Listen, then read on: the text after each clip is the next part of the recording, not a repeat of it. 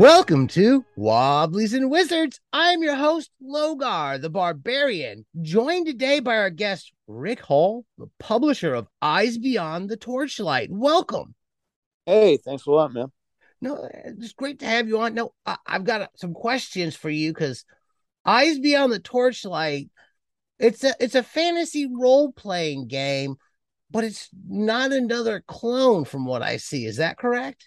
No, I'd say it's a clone in spirit, if not in actual mechanics. Mm-hmm. It was written and designed by a guy named Scott Myers, and Scott is. I approached him as a fan of the game. I can't remember if I had a rules question or something like that, but it just started. Just a series of texts, and then eventually, not to get too far ahead of myself, eventually when he decided to sell the game, it was only natural that I kind of stepped up and bought the publishing rights to it. But as far as like the game itself, it is not a clone, but it is definitely OSR in spirit. It also it draws its mechanics from a couple games that are not necessarily OSR, like Savage Worlds. Mm-hmm. It borrows from one called Barbarians of Lemuria, if you're familiar with that one. I am, Uh, yes.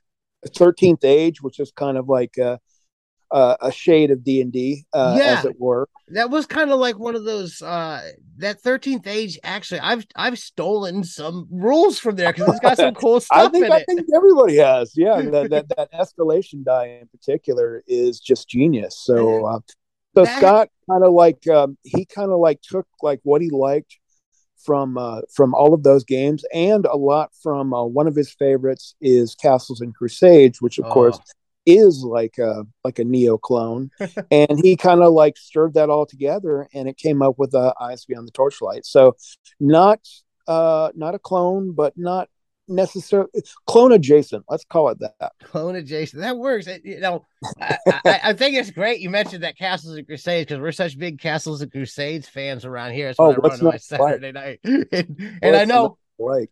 And you're on a podcast, D50 Shades of D&D as well, I am. with the person who got me into Castles and Crusades, who is Todd. Oh, that would be yeah. Todd. Todd is I believe the Dusty, and we are like the ZZ Top of RPG podcasters, and I believe he is our Dusty. With me being Frank Beard, of course, ironically the guy without a beard. So yeah, I think that's great. There's definitely some Castles and Crusades books floated around that shop he had there for a while. Yeah, and I bought mine from him too. As a matter of fact, my eighth printings, the ones with the first edition Oh yeah. AD&D homage covers, Oh, I I love got them. all of those from Todd. I love those. They're so They're beautiful. like 2 feet from where I'm sitting right now. Nice. So about we're focusing on Eyes Beyond the Torchlight. Yeah. Let's talk about that too. So I'd like to know, could you tell us the basic mechanics of the game, how it would play out? Yeah, it's super simple. Essentially, you roll a d20, so that's not that unusual. The unusual part comes in, and you can see the Savage Worlds influence here, as rather than have like static bonuses for your brawn, which is what we call, we combine strength and constitution in D&D terms into one stat called brawn. And so rather than like have a static like a +1 or +2, you get a die type. So you get a die 4 or a die 6 or a die 8. And then when you roll your d20, if, for example, if it was a melee attack, you would roll your brawn die along with that. So say it was a d6, you rolled your d20, you'd roll a d6, you'd add the two together. And if you get 12 or higher, because it's called the target 12 system, you Mm-hmm. succeed. Now, that's like to do just the most basic of things. If, for example, you're fighting a monster, the monster will have a threat number, a TN, and say it's a goblin with a TN of 1. Well, that is added to the target number, or if you prefer to think of it that way, subtracted from your roll. So now, rather than having to get a 12, you have to get a 13. Yeah, If that that makes any sense whatsoever. Yeah, that seems like a pretty easy to get your head around mechanic that worked pretty well. When I'm introducing it to new players, especially anybody that's had any kind of familiarity with a D&D or D&D like game, they pick it up super quick. And overall, it seems like the setting and everything is kind of it's It does come with a setting, and it does come with an adventure all in one volume.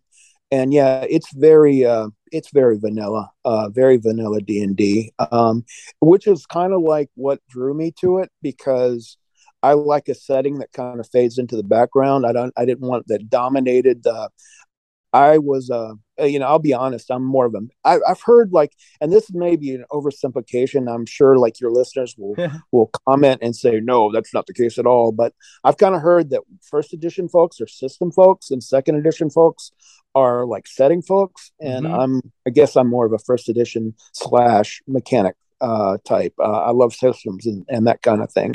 But we do have a setting that comes with the game. It's called Soothsayer, and like I said, also a sample adventure. Excellent, excellent. And there's the book itself is it's got a lot of monsters in there. It's got its own bestiary. It's got over 150, and I think that's where I was talking about. I think we were talking off air.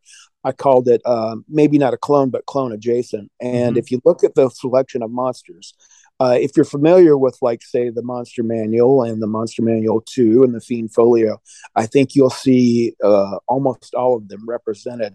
There's the ones that are IP protected that are not there, but, based on all the other monsters you have, you could probably quickly extrapolate and like come up with it yourself. Or maybe I'll make that like a free download, or put it on the Facebook page at some point.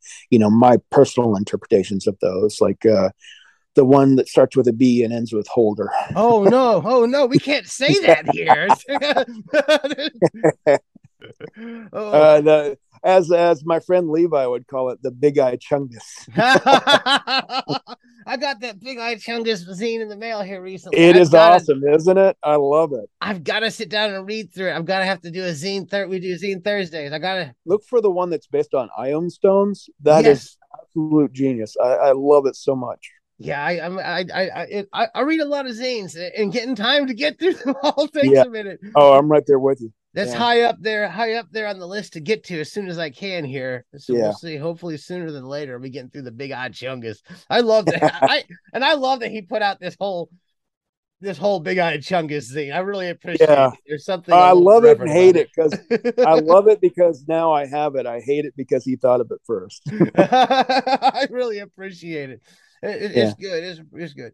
So you that D50 Shades of D&D, what you've been doing is playing through different editions of the game. Well, D50 of them. Could you talk a little bit about that and what you've been doing? We almost always play the game that we discuss. Well, no, we always do. Sometimes we do it for the podcast itself if we have not played it before, but some others that we are like very familiar with, like, say, for example, Dungeon Crawl Classics.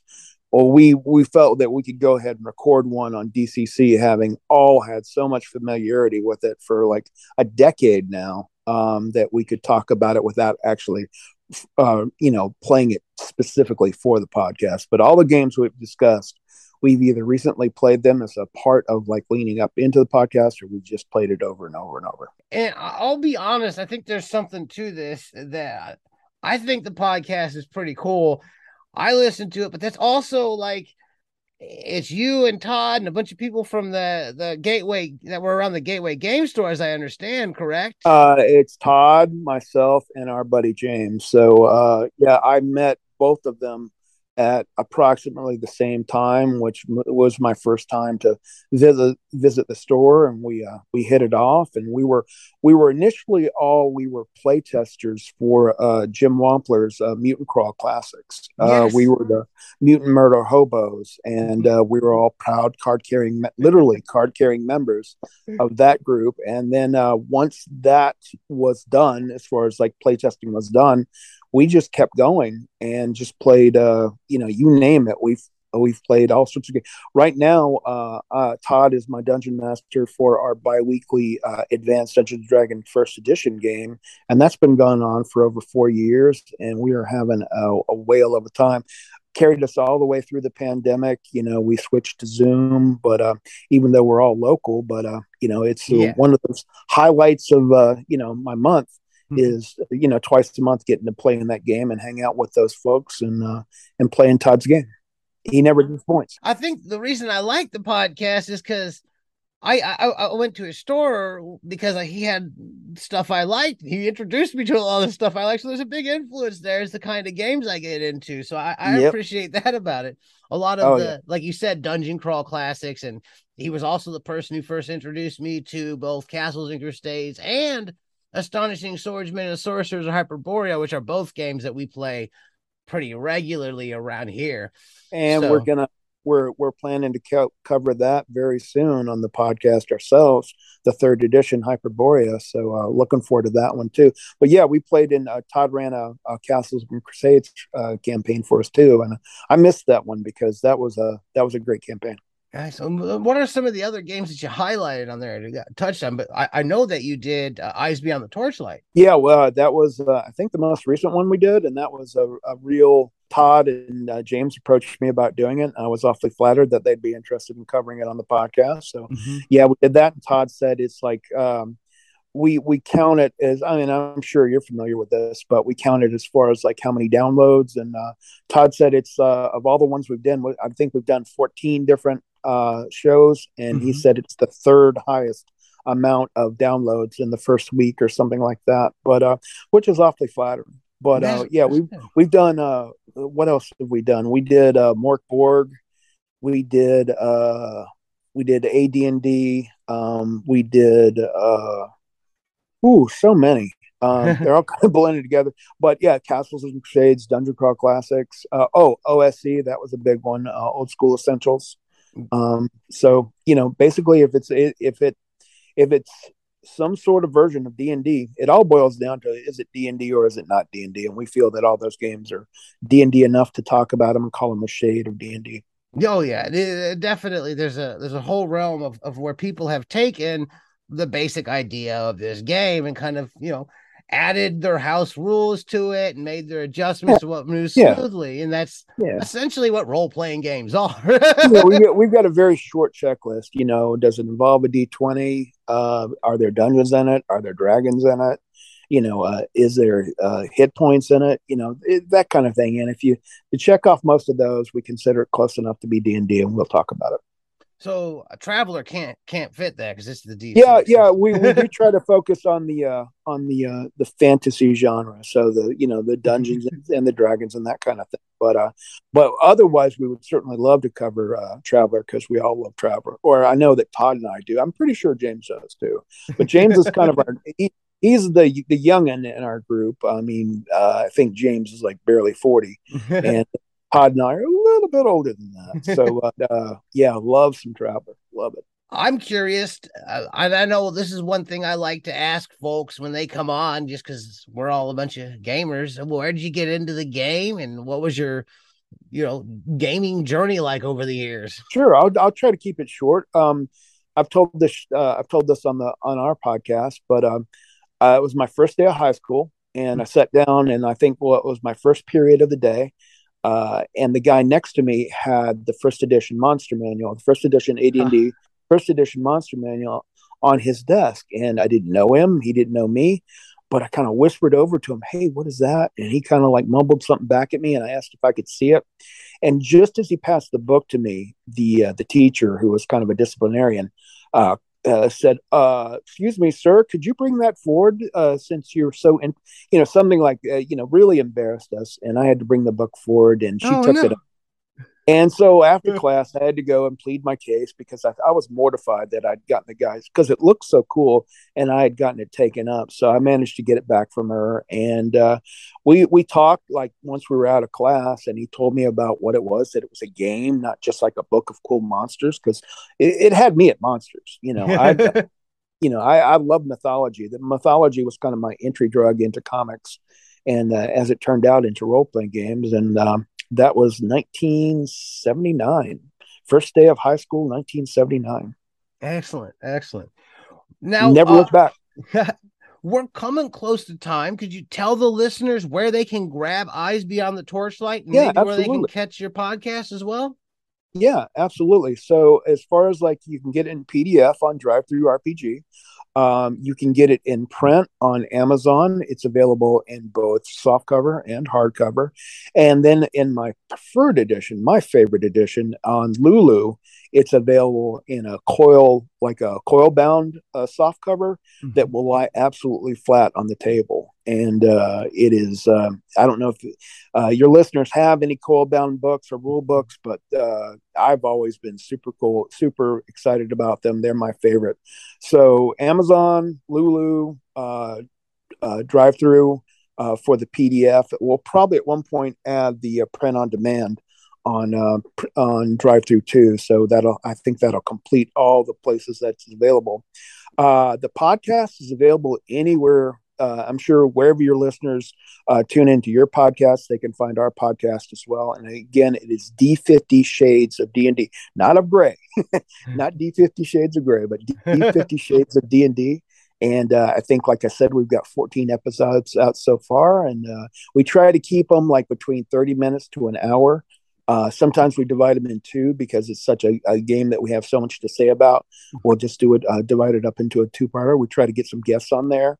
We've had Eric Bloat on there. We're talking to, well, I don't want to spoil anything, but we're talking to other creators and joining us soon. So, yeah, we'd love to have anybody tune in and, let us know how we did. Excellent, excellent. Well, it's been great talking to you. Thank you for coming on. Absolutely, man. Thank you so much for having me on. I really appreciate it. Oh yeah. And big fan of the show. And I'm glad. I'm sorry we didn't get to talk more about. There were some things about the game, like the fact that it's player facing. Oh And I'm yeah. sure we could have a lengthy discussion about that. But I know time is limited, so maybe next time. No doubt, no doubt, definitely. If you've enjoyed what you've heard here today, give us a positive review wherever you're listening. You can find us on Facebook, search Wobblies and Wizards. Wobbliesandwizards.com is our blog. I'm on Twitter at Logar Hale Crom. We're on Patreon. We could really use support. Patreon.com/Wobblies and Wizards. And as always, keep those dice rolling.